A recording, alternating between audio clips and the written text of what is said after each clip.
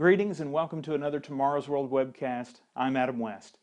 There's a saying in India that goes like this: when a pickpocket meets a saint, all he sees are the pockets. The lesson here is that our motives shape how we see the world. A thief's thoughts are focused on opportunities to take and get. His or her mind is dominated with meditations and schemes as to how to steal. Well, what about you? What thoughts dominate your mind? What thoughts draw your attention and arrest your focus consistently and pervasively?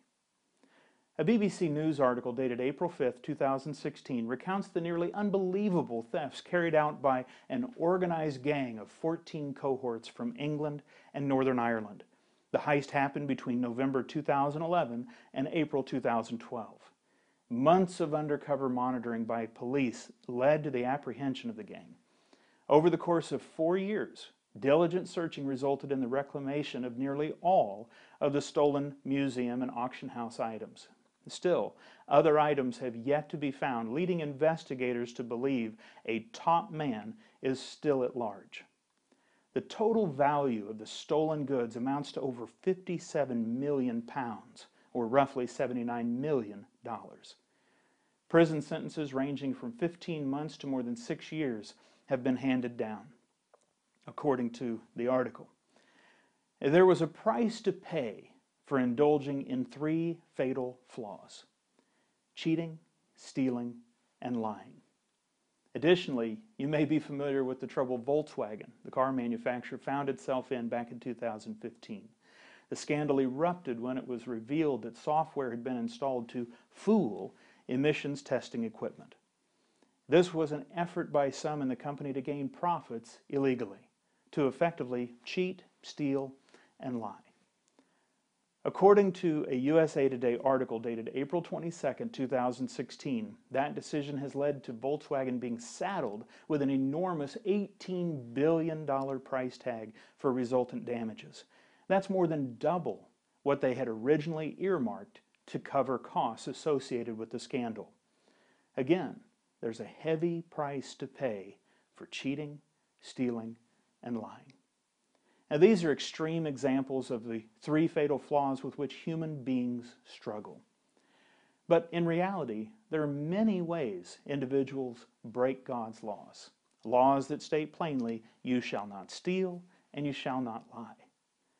Taking items from the workplace supply closet, taking longer breaks than the time allotted, saying little white lies, of which there really are none, to avoid rightfully deserved consequences, cheating on a school exam, or tragically worse, on one's spouse. Regardless of the method, cheating, stealing, and lying is more prevalent than what many would like to admit. These 3 fatal flaws must be repented of and overcome. Our eternal life depends on our dedication to rooting these vices out of our lives. In 1 Corinthians chapter 6, verses 9 through 10, the Apostle Paul provides a battery of sinful states that will not be allowed entrance into the kingdom of God. Included in this list are thieves. Furthermore, Revelation chapter 21 and verse 8 states, "But the cowardly, unbelieving, abominable, murderers, sexually immoral, sorcerers, idolaters, and all liars shall have their part in the lake which burns with fire and brimstone, which is the second death."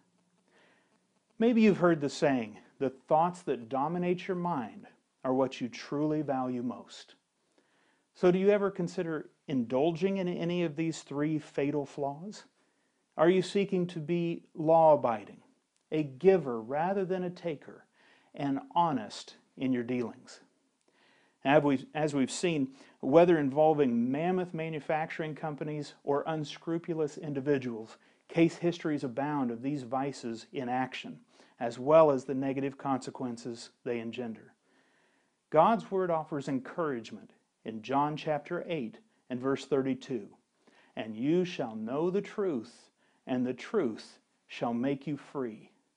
Please read our booklet, The 10 Commandments, to find out how you can overcome these and other fatal flaws.